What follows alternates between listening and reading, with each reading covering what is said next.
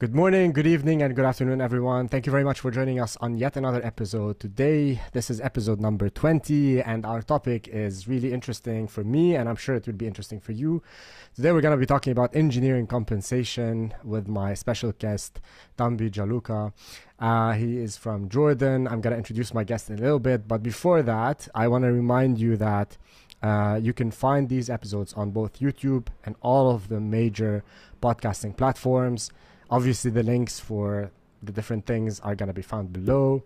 I have a link tree set up where you can literally find the links for everything, all the social platforms, and all of my accounts. So please make sure you check it out. And also, when this episode airs, I would have probably launched my Patreon page.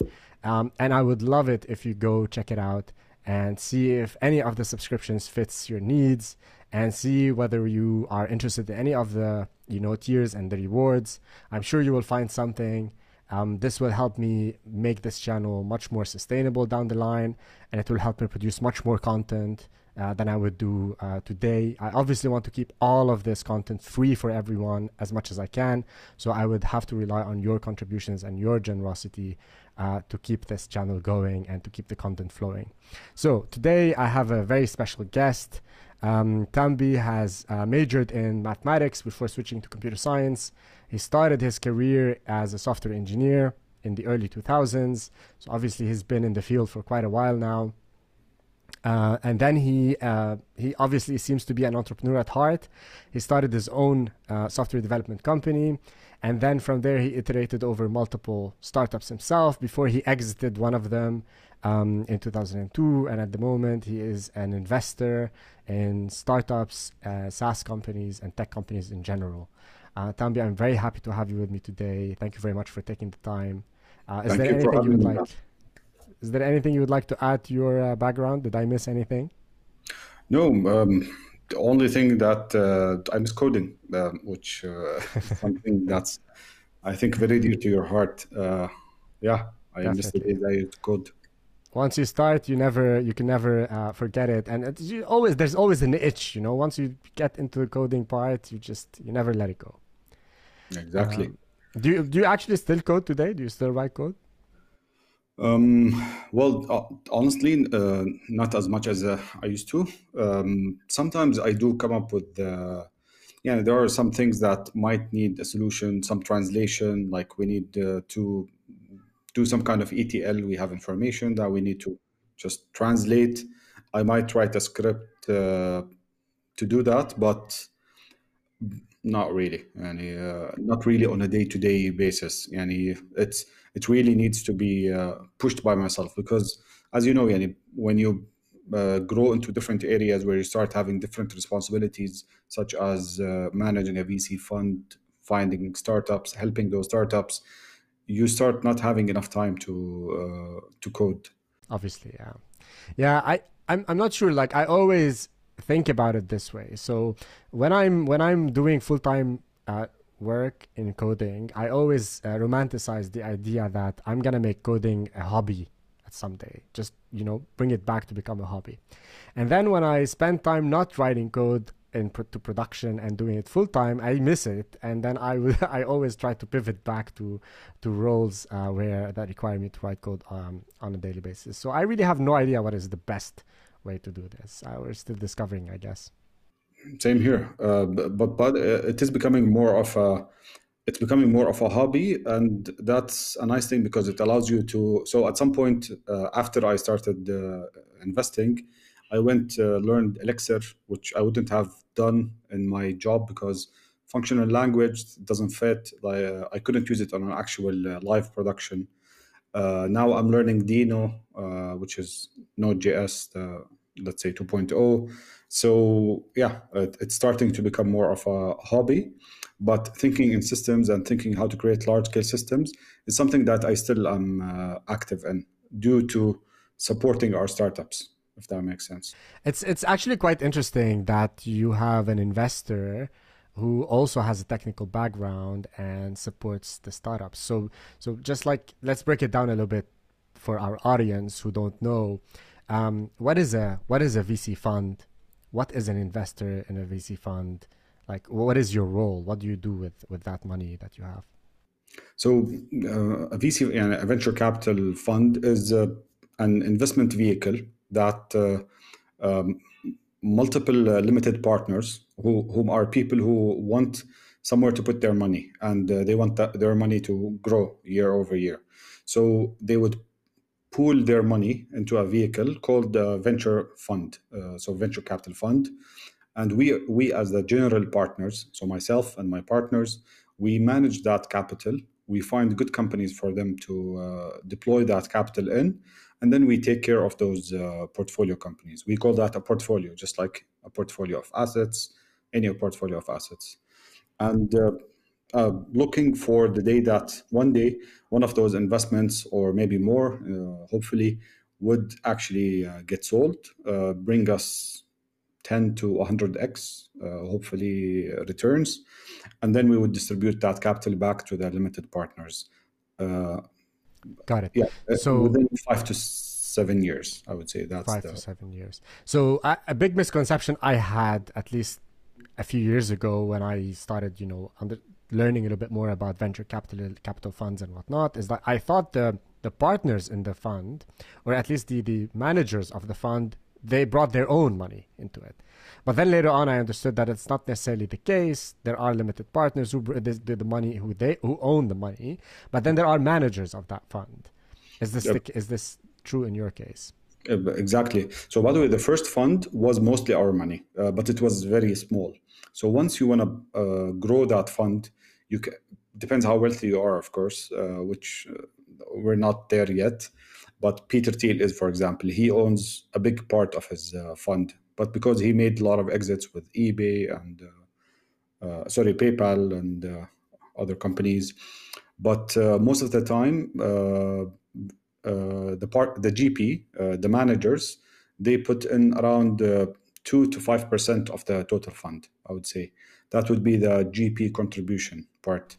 So Okay. we do have skin in the game, but it's a minute part of the bigger fund.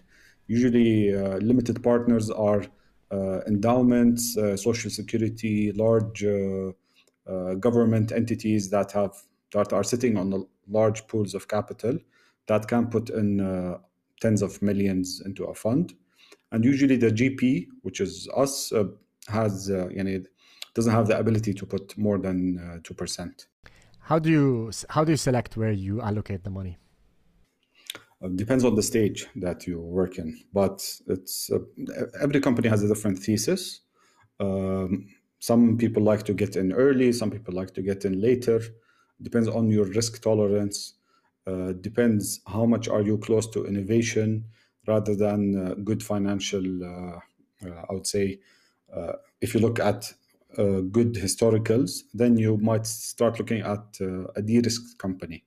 But if you want to go be close to innovation, close to people who are creating something that wasn't there usually, you need to go earlier and earlier. How do we do that? Every VC will have a different way. We look at the team and how big are they thinking. Are they thinking of something global? Us in specific, we invest in the MENA region, but we invest in companies that have a global outlook. So they're not building something for the local market. At least it should be regional or a global product. Got it. And so, what does your due diligence look like? Like, do you delve into the details of the technicalities? Do you try to understand how the product is being built? Do you vet the founders? Is there a process, or it's more of you meet the founders, you're comfortable with them, you allocate money, and you're done? No, there.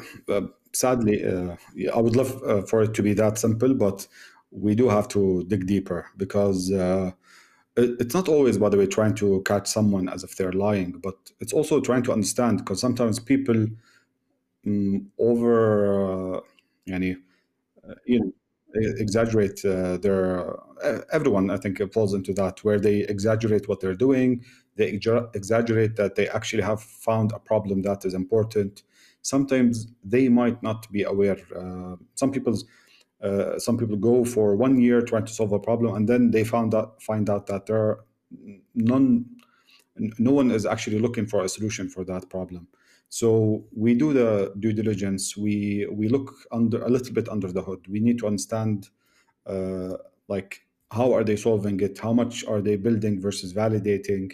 Are they building too much, or are they building too little? By the way, sometimes if everything's outsourced, for example, we wouldn't invest in a company that outsources their technology.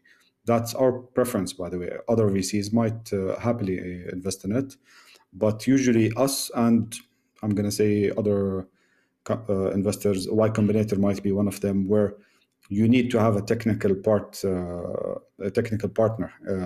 in on the cap table in the team. So we do dive into that area. So I might ask for someone to open up the repo, show the code, but out of understanding. It's not about finding errors, because I don't know his job, yani, or her job. They know it better than I'm not going to judge them, but just having them show everything actually clears them out. Sometimes people are like, okay, I'll contact my dev team, which is in an Eastern European country, and they will show you the code. That's a red flag. Yeah. All right. This is a great segue for us to talk about why are software engineers so much in demand today. And I think you already sort of brushed upon the answer right now, but I would love to hear your opinion. Regardless of what everyone wants to believe, that software development is a commodity and you can easily find people to build any product you want, having that capability to build the solution that you think fits that problem is so much important. A lot of companies fail because they don't own the technology, because they can't iterate fast, because every iteration cycle takes a few months. And if they think that maybe we need to adjust a little bit to tap into that market, that's a change request. That's a new contract between them and the service provider. So these things are the things that, at least from what I saw, kill startups, or at least let them stagnate. Teams that have the ability to, one day they see something like, okay, we want to try this thing out. They go drink coffee, sit until 6 a.m. in the morning, release it, and then hopefully it works. Those teams are the ones that usually end up winning. Statistically, I'm looking at it. I didn't see all the companies in the world, but I've heard a lot, read a lot, seen stories of people who did it. And the anecdotes that I have from my life, having either invested or been on a parallel track, seeing my friends operate in startups, usually those ones don't become unicorns fast, I would say. At least they might become unicorns over 20, 30 years, but I think that's a traditional company. 100%. I fully agree with this perspective. I've been involved in building a few startups, and the problem is, early on in my career, when I was like entering the field, I think it hurts. It's a difficult perspective to acquire when you, as a junior developer, come into a startup and try to understand this fast iteration, feedback loop cycle, where one day you're building something, the next day someone comes in and says, yeah, we need to flip everything and then try something else entirely. As someone who's trying to get into the field, this is very difficult to comprehend. Like, this, why are they bothering with this? Why can't they make up their minds? It's not really about making up your mind. It's about testing a variety of experiments and seeing what actually sticks. And it takes years for this mindset to settle in a developer's, mind, and for us to mature and really understand how the business, what the business aspect is. And I think a big part of this episode is helping my audience, developers, try to understand a little bit this mindset, the founder's mindset, to try to shape also a little bit their understanding and make better decisions. Like, maybe you say, okay, great, this fast iteration cycle is not good for me. Great, go join a more established company. They will probably iterate at a much slower pace, and they will not have the same, requirements in terms of speed and whatnot. Great. From your experience, Tanvi, what are startups looking for in terms of talent? They might say they're looking for hackers. Of course, hackers not in the sense of actually, doing ill to other people, but hackers as in people who move fast, break things, I'm going to say. In a sense, they are looking for that, but at the same time, a lot of people are looking for solid people that can build fast yet build on solid grounds, which even Facebook moved into that direction. And even slower startups are becoming more aware of recruiting people that have enough experience to be able to create something that at least reaches a place where it solves the problem. Because a lot of the time, it's not about getting any solution out there. A lot of startups put anything out there, but it doesn't work. It doesn't even validate what needs to be validated because there's a lot of glitches. So, for example, imagine that you put a product out there very fast. Customers are always complaining about login errors, things that are irrelevant to the main value that you're trying to validate. You're trying to validate would people use something, a tool. If they're having bugs and those bugs are not within the critical path, it doesn't even allow people to go through the critical path once, then you didn't really gain anything from working fast. So they are looking for people that are professional yet young, people that can work a lot, but at the same time, not output crappy code. So it's not clear, by the way, right? It's contradicting. Yeah, I want someone senior, but with the spirit of 18-year-old. Exactly, 18-year-old. Yeah. So it's really hard. But there are people that actually can achieve that because it's the professional attitude and it's the way you were, I'm going to say brought up, but should maybe brought up as the environment that you worked in. It doesn't need to be your parents. Yeah. Most probably How you were guided early on in your career influences a lot. Maybe influenced. Exactly, Basim. Yeah. So if you worked a few years in a good company, I think that gives you a really well base, so you can actually go and work at a startup and achieve a lot. Because usually, right out of college, depending on which college and depends how many projects did you do in the college. Because, for example, the Collison brothers, I know they started when they were 19 and 21, but they started creating products when they were in high school, when they were 14, 15. So they already did a few startups before doing Stripe. So I would look at young and professional. Yeah, and the environment has changed a lot. Like, I remember back in my days when I was 15, 16, I also had an entrepreneurial spirit. I tried to freelance a little bit online back in the day of when we had dial-up, and it was very difficult to even get online and all of that stuff. And it was crazy, like, living in a country like Lebanon and making whatever few $100 when I was 15 or 16. But this gave me a whole different perspective about how I can add value to people very quickly with very finite and limited resources. And I think these lessons are invaluable and they contribute a lot to your success at a very early stage. And I think these are the small nuances that are sort of missing from university graduates nowadays, not because, of flaws in them, but because just they were not exposed to these things. They never had to face these problems and try to solve them in a different way. And yeah, you're right. Startups are looking for senior people, and sometimes even at the cost of junior engineers, because that's the only thing they can afford.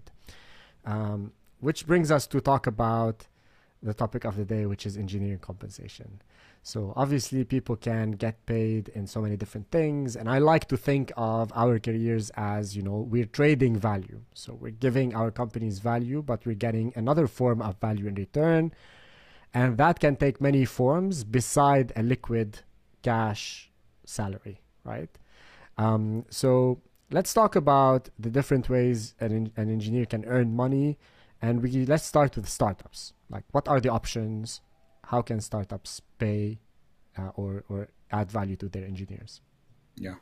So usually startups, everyone knows in the beginning, at least before they get huge rounds, and maybe especially this year going forward, they don't have a lot of cash lying around. So they always need to be not stingy, but the word is careful with their spending.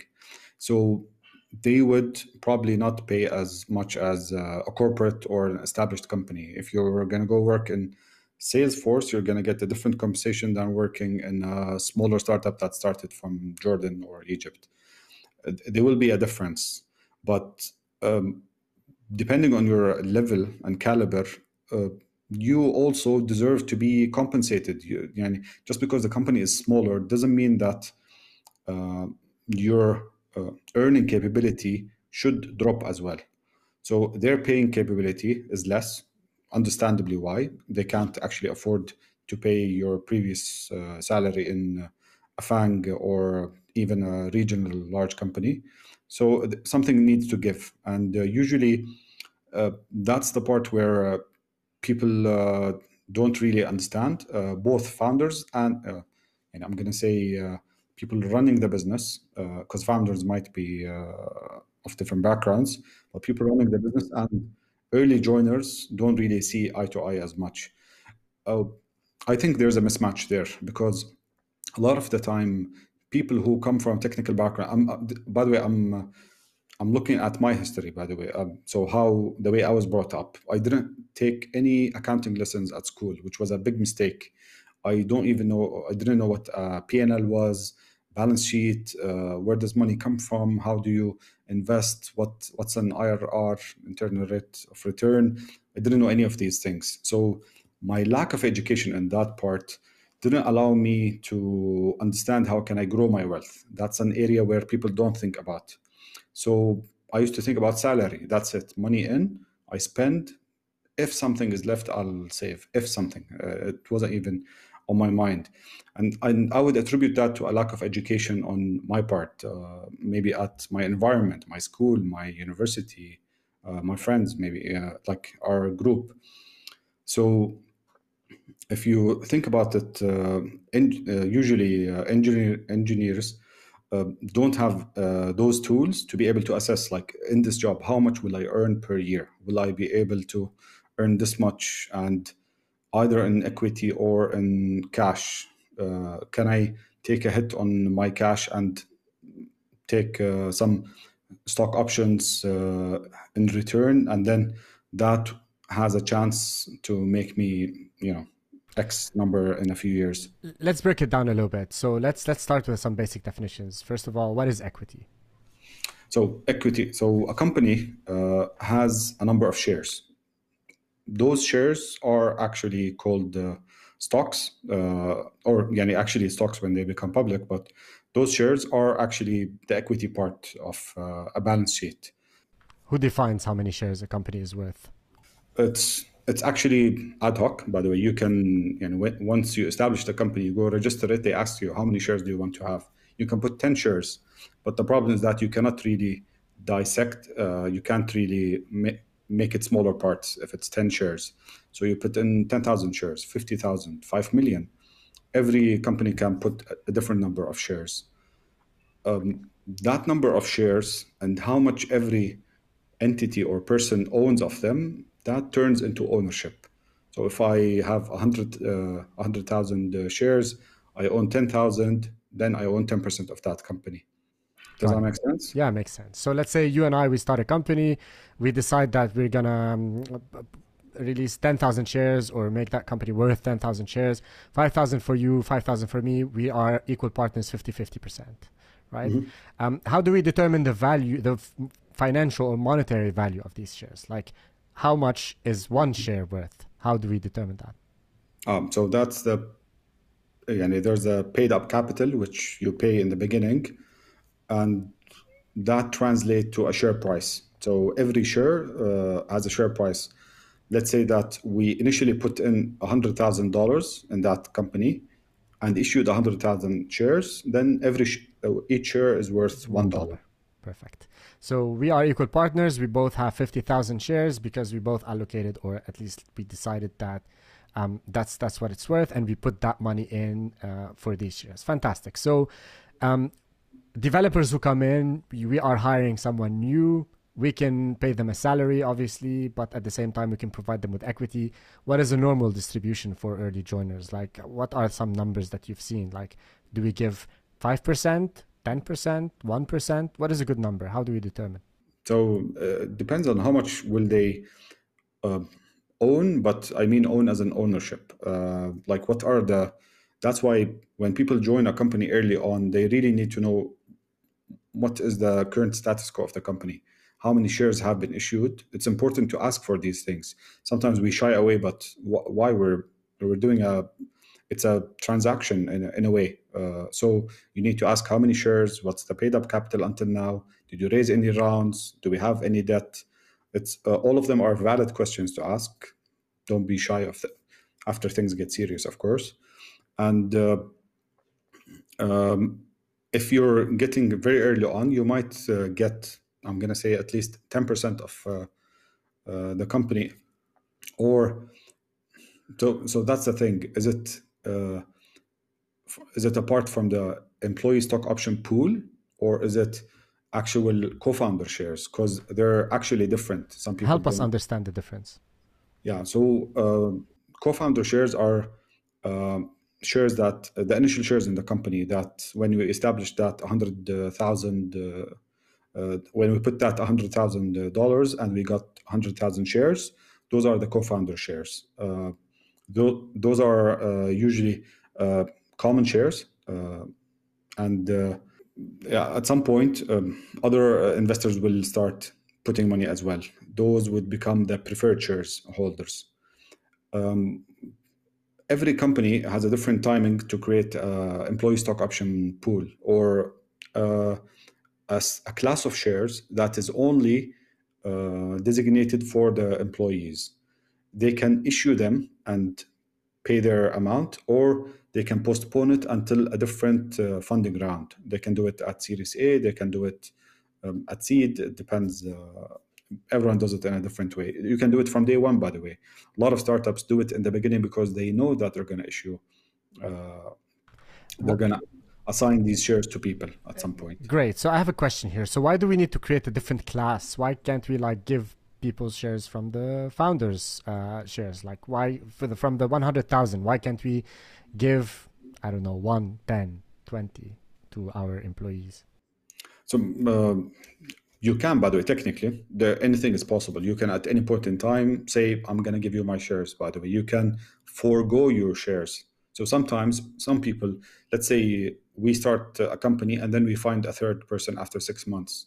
We might say, Bassem and me, we're like, okay, I'm going to pay 10. Let's transfer, let's surrender our shares to that party.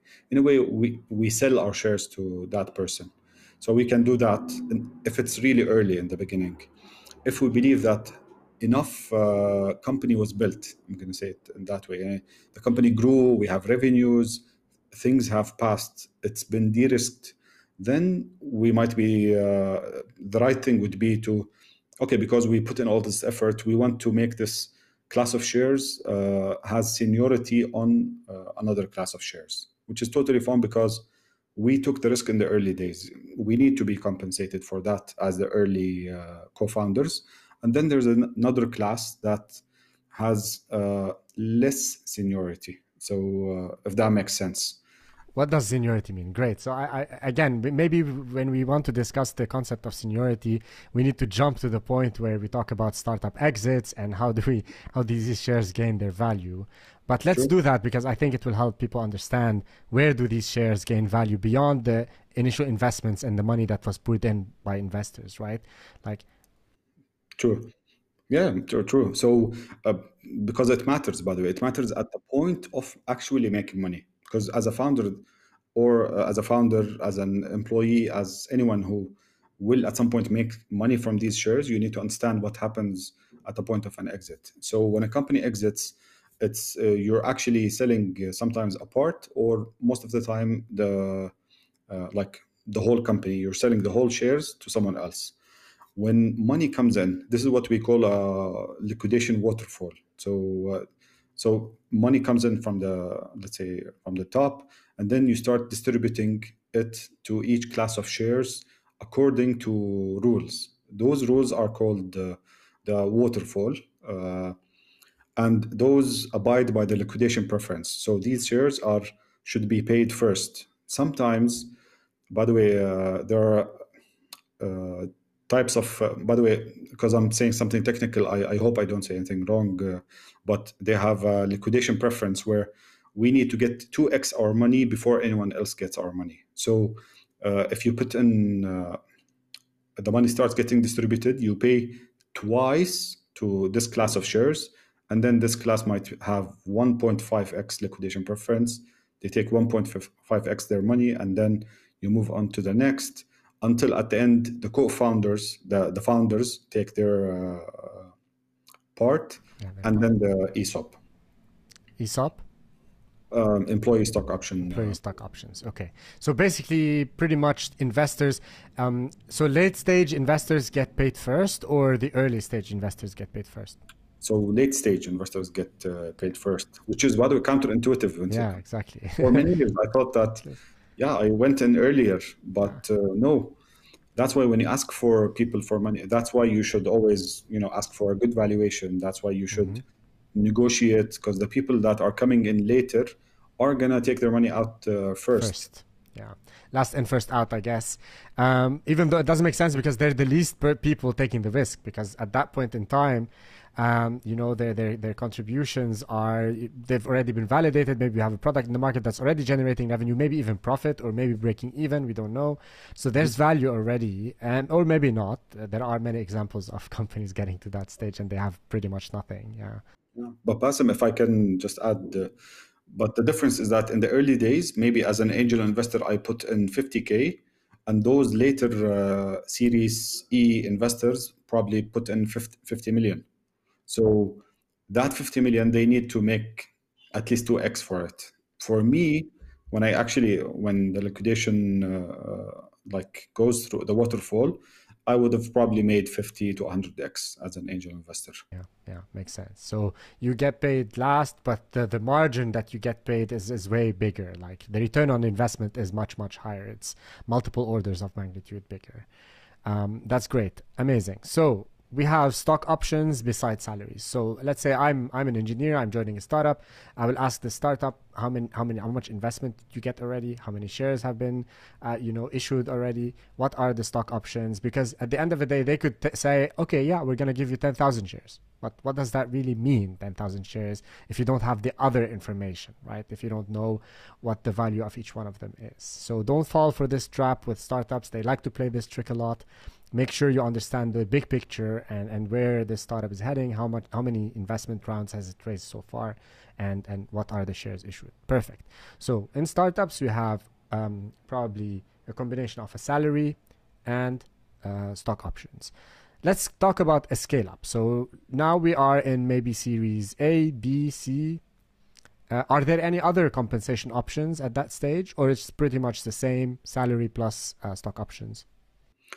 To my knowledge, there are people who get creative, but it's benefits. So usually then another thing start kicking in, which is benefits, maternity, paternity leave, schooling, relocation, signing bonuses, because competition is becoming high for really good engineers. People started getting really creative. I'm not, by the way, I live in the Middle East, so I'm not even sure. In Silicon Valley, I'm sure there are newer types of incentives popping up every day. Definitely. No, you're on point. So in scale ups, pretty much they play the game where now they have a little bit more money in the bank. They probably even have a cash flow where they're generating some form of revenue. They can actually allocate and distribute, these funds onto their employees in a much better way. They're a little bit more comfortable. They could probably give you 30 days off, maybe unlimited personal time off. This is a big, benefit that happens in the Western countries. Maybe even sometimes they say, remote work now is also a big perk that some of these scale-ups can actually afford. Pension funds, they can contribute to your pension. Also, this is another way of compensating you. You can also get, as Tammy mentioned, paternity leave that can be extended beyond what normal regulations offer. So instead of giving you 2 months of maternity leave, you get 6 months, for example. And this is pretty common. Also, I've heard about it a lot. Great. So now our scale up has graduated successfully, and I'm not going to say they got acquired, that they could be acquired. Let's say they got acquired by either a public company or they went and did an IPO. Yeah. They just, and let's explain what an IPO is for our audience who doesn't know. So initial public offering is when a company, so companies are private usually, and there are public companies. Public companies are the likes of Google, Microsoft, Netflix, Oracle, and private companies, as you know, are companies, the ones that have still not been listed on an exchange. So retail investors, which is all the traditional investors that want to buy stocks, can buy into them. But our private companies, they can't, or if they do, they can't buy and sell because it's not on an exchange. It's really tricky to There's a lot of paperwork, formalities. Yeah. exactly. And when you sell shares, it's not easy. Like, yeah, today I'm selling my shares. It always comes with a lot of. It's a pain, I would say. Private companies, public companies, it's easy. You can just through a broker or through Robinhood, if you're in the US, buy stocks, sell them. Very easy to get in and out from a company. So when a company gets mature, I'm not even going to go into SPACs, but usually when a company gets a certain level of revenue and size, and there are requirements for every exchange. So New York Stock Exchange will have different rules from a Saudi exchange, from the London exchange or Jordan exchange. So you would need to abide by some rules and some metrics. So you're making 50 million in revenue, you're making this, that. Then you can find a partner that will underwrite this IPO. Um, there are things like direct listing and going through someone, but let's say you end up becoming a public company. That's the main purpose of an IPO. You raise money, of course, when you do that because you're selling shares to people. And it's like your final raise usually. You can also, by the way, become public and then go to be private. It's also doable backwards. But the important part and compensation difference is that when your compensation is in public shares, they're more liquid, and you can sell them. But at the same time, they might be impacted, just like what happened with a lot of companies. And some people came, took shares, and then their stocks went, in the last 6 months, went down. And now they're thinking, should I stay in this company or not? Because every year they give me 100,000 shares of this type of stock, which is bad. In a norm, so you want to be aware of which state is your company at. The shares, like you mentioned, Bassem, how much are they? What part of, what's the pool? So, like, what's the total number of shares? You're giving me 10,000. What are they worth today? And so you can think of what's the what's the return on investment that you are doing, because you are investing in this company. That's the thing that as engineers, sometimes we lack the investor mentality. You are actually investing your time, and it's just that you're taking your investment in equity that will tomorrow rise in value and be acquired or become a public company, and then you would sell your shares. So always look at the entry point. What are you entering at? 100%. Everything you said is fantastic. I want to add a little bit to that in publicly traded companies, for example, they don't necessarily just give you regular stock. So you could go on a market and buy normal stock of, let's say, Microsoft, for example. That is different from the one that you're going to get, because the ones you're going to get from the company as compensation are called restricted stock units. And these are not units that you can sell in the open market. So you cannot get your Microsoft shares and sell. They have a little bit more rules and regulations governing them. So you can only sell them back to the company that actually issued them. And this is the company's way of, keeping these stocks within its pool and not allowing them to be distributed in a larger market. Because then they can just keep on rotating these stocks and giving them to different employees at different periods in time. And these obviously stocks, they get traded at the market value, obviously. So when you sell them back to Microsoft, for example, you sell them at the market rate. And sometimes also companies give you some other form of preferential payment, which is called RSUs at a discount. So you get them at like 10% market discount. So when Microsoft issues, let's say, stocks, they give you, like 100. And let's say the current stock price for each one stock is $290, let's say, dollars today. They give you 10% discount on that, so you get it at a lower price, and immediately you make an immediate 10% profit on those because obviously you got them at a discount, right? And then you can even sell them when the stock price goes up. Now, the problem is when the stock price goes down, because you got already paid at a certain market rate, if the cost if the price of that stock goes down, you've basically lost money in a way, right? And this is how these big companies sort of make you also investors in them. They make your success tied to their success, and you want to do good work because you want to contribute to the growth of this company, and you want to increase the value of your shares, right, in that company. Thank you for that, adding that piece of information.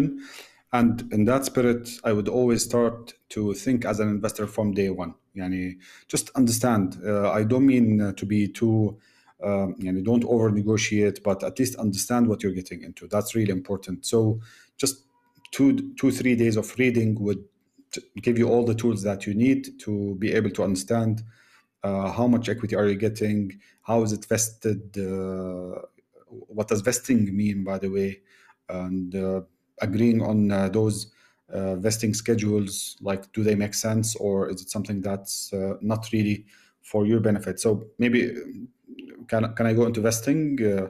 So usually, yeah, so usually because you're joining a company, still you're how much do you own of the work is not clear. So usually founders should not, I would also say that to founders, even on themselves, by the way, they should be on a vesting schedule, because you don't want to give someone shares and then they would leave the company. They would end up having those shares, but they're not actively, it becomes a passive investment for them. But you don't want anyone that's doing passive investments in the early days. You want them to be actively getting those shares and making them grow, let's say. So if someone decides to leave at some point, they should not get like the whole 100 if we agreed on 100. There are different vesting schedules. Usually it's, people say it's 4 years. I've seen more, I've seen less, but the minimum that I've seen is 3. But I guess it's leverage, by the way. And if you have a lot of leverage, maybe you can ask for less even. But you really need to be important for the company to ask for 2 A years shorter or vesting 3 period, years. yeah. Yeah. So it's just a fail-safe mechanism just to protect that you didn't give away too much shares for people that are outside the company today. Fantastic. That's great. And in the Arab world, these things might be a little bit easier. If you are based in Western countries or maybe in Europe, for example, you pay taxes on these shares. Like even if these shares, you cannot sell them. Even if you got shares in a private company, for example, stock options, you have to pay taxes for them. So also be mindful when you are negotiating these things. You have to calculate, the potential tax implications of this, because you pay taxes even before selling them. And in certain countries, like in the US, for example, if you own RSUs or you own shares in any form, and then you sell them and you make profit, there is something called a capital gain tax, where you have to pay taxes on the profit that you've made out of these. In Europe, or at least in the Netherlands, I know from personal experience, there is no capital gain tax. So there is a flat rate tax on wealth in general. So if you have wealth beyond a certain point, you pay taxes on that. But if you make profit out of selling and trading shares, if this is not your main income, of course, you don't pay capital gains on it, capital gain tax. I think with this, we have cleared a big chunk or a big part of what comes from equities and stock options and all of that fun stuff. It's complicated. Like, it's not easy. And this is just the tip of the iceberg. Yeah. I think I encourage everyone to go read about it, use some of those things that we mentioned, and really like just dig deeper into them. 1 or 2 days, that knowledge will help you in loads when you understand which offer to accept or how to negotiate. And by the way, negotiation is not a bad thing. We sometimes see that negotiation is you're being rude. That's maybe a Middle Eastern mentality, where but at the end, if it's fair for both of us, that's the start of a long-term journey where we will both be happy, and no one will after 2 3 years start rethinking this startup or journey. So it's better to talk about these, flush them out, talk about them, be fair for both parties, always in any negotiation, which means that both parties should know their rights, and how much are they worth. Sometimes, you might end up uh, giving up too much equity or not receiving enough equity in the beginning. So trying to understand that early on is really key for everyone, but especially engineers, because we spend a lot of time focusing on the nitty-gritty details, like how can I make this distributed system consistent. Awesome. You spend weeks trying to do that amazing open source project, but we don't spend that 2-3 hours reading about vesting schedules or how do we invest our money. Yeah, 100%. And I think also it's a sort of a generational thing. So your generation, my generation, we don't really think about investments. But now, like Gen Z, like you see a 16, 17-year-old talking about, I'm an investor, or having in their profile, like, I'm an investor, or they start trading crypto or whatever. Fine, we're not going to talk about, these things, but at least they give them the knowledge that they can potentially use later on to make more sound investments and better investments. But I think it's also a generational thing where the youngsters are getting up to speed a little bit faster than us, and how we got into the business ourselves. All right, Tambi, this is fantastic so far. We've talked a lot about different forms of, getting paid. We talked a little bit about investing and the different financial tools available for us. I want to talk a little bit more about talent and how we can make paying talent and engineers in general, but also there are other, employees in a company. How can we make paying their salaries sustainable? So it's easy to lure in new talent by paying above market, let's say. But then it becomes a problem. So how do companies create, let's say, rewards that can retain talent for years to come? What are the options available to them? So other than equity and all the benefits that we mentioned, well, it starts getting harder, by the way. So, and it's usually a race to the bottom when companies start competing over increasing salaries, and usually it becomes really tricky, and new rules need to be introduced where you sign people on. So this doesn't happen in the US a lot, but in the Middle East region, for example, signing people contracts where they cannot work in other startups if they leave and competitors. So these things, non-competes start getting into the picture.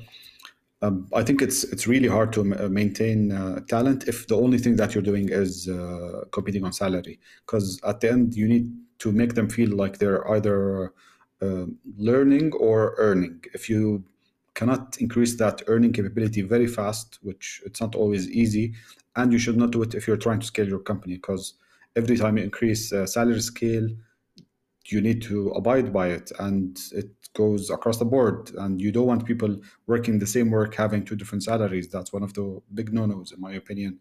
You don't want to do that.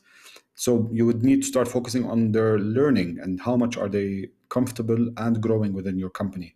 So I believe if people balance those two things, they can maintain people for 5 to 10 years, which is amazing if you can maintain an engineer. Is it Or realistically feasible? Is it realistic? Because, like, I mean, everyone likes to talk about, we have, let's say, different perks, we have different benefits, so on and so forth. But, like, is this just smoking mirrors, or have you seen successful examples of companies, at least in their early stage, being able to retain talent for years? retain talent for I have seen that, by the way, and sometimes it's a mix of equity, ownership. How much do they feel that they've built this company and they don't want to leave? There are some people who joined Amazon earlier, and I think employee number 6, once we met, he's still there, and 25 years or 30 years, and it's amazing. Like, how can you survive that long and still feel fulfillment? Because they grow, they allow them to go grow in different areas, grow both in I'm going to say scale, but give them ownership of new things. So everyone wants to reinvent themselves. If your company is a company that's large enough and it's getting into different things, for example, Amazon got into healthcare. So that person that I'm talking about went into healthcare and actually owned a new area of the business. So he reinvented himself within the same corporate structure. I don't think his, I don't know, the not rate. He didn't raise as a uh, role, I would say, but his ownership of a new area became Yeah. more prevalent. Yeah, what you're talking about, I think, is referred to as lateral moves. So, for example, you just go and explore another area of the business. You might not necessarily be a higher rank or a higher level. You don't necessarily need to, grow upwards, but you can also grow sideways, where you can just go and explore another role that is completely different. That doesn't maybe even come with additional compensation, but the growth in other aspects of your career, your skills, your management skills, whatever areas you want to grow in, that could also be of added value. And also, I think that's sort of a way of rewarding talent, right? Where you get to explore these things and get opportunities to do them. Where in other companies like enterprises, no, you're fit in a box. You're not really allowed to leave that box. Nobody is willing to even explore other options and opportunities available. So I also encourage you and implore you to think about these things as benefits for you. Tambi, this has been fantastic. I thank you very much for sharing a lot of these great insights with us. Do you have any thoughts you want to leave our audience with? Just what I mentioned before about really learning about these things, understanding your value, understand what value do you bring to the company, understanding how the company operates, and how one day this whole thing will, I'm not going to say end, but move on to the next part, whether it's an IPO or an exit. So because you preserve your right and you have empathy more with the founders themselves and the company, so you understand more the impacts of decisions that you make. I would just focus on that, and that's it. Tambi, thank you very much for your time and for your insights. This has been a very insightful conversation. Thank you very much, everyone, for watching, and I will catch you next time.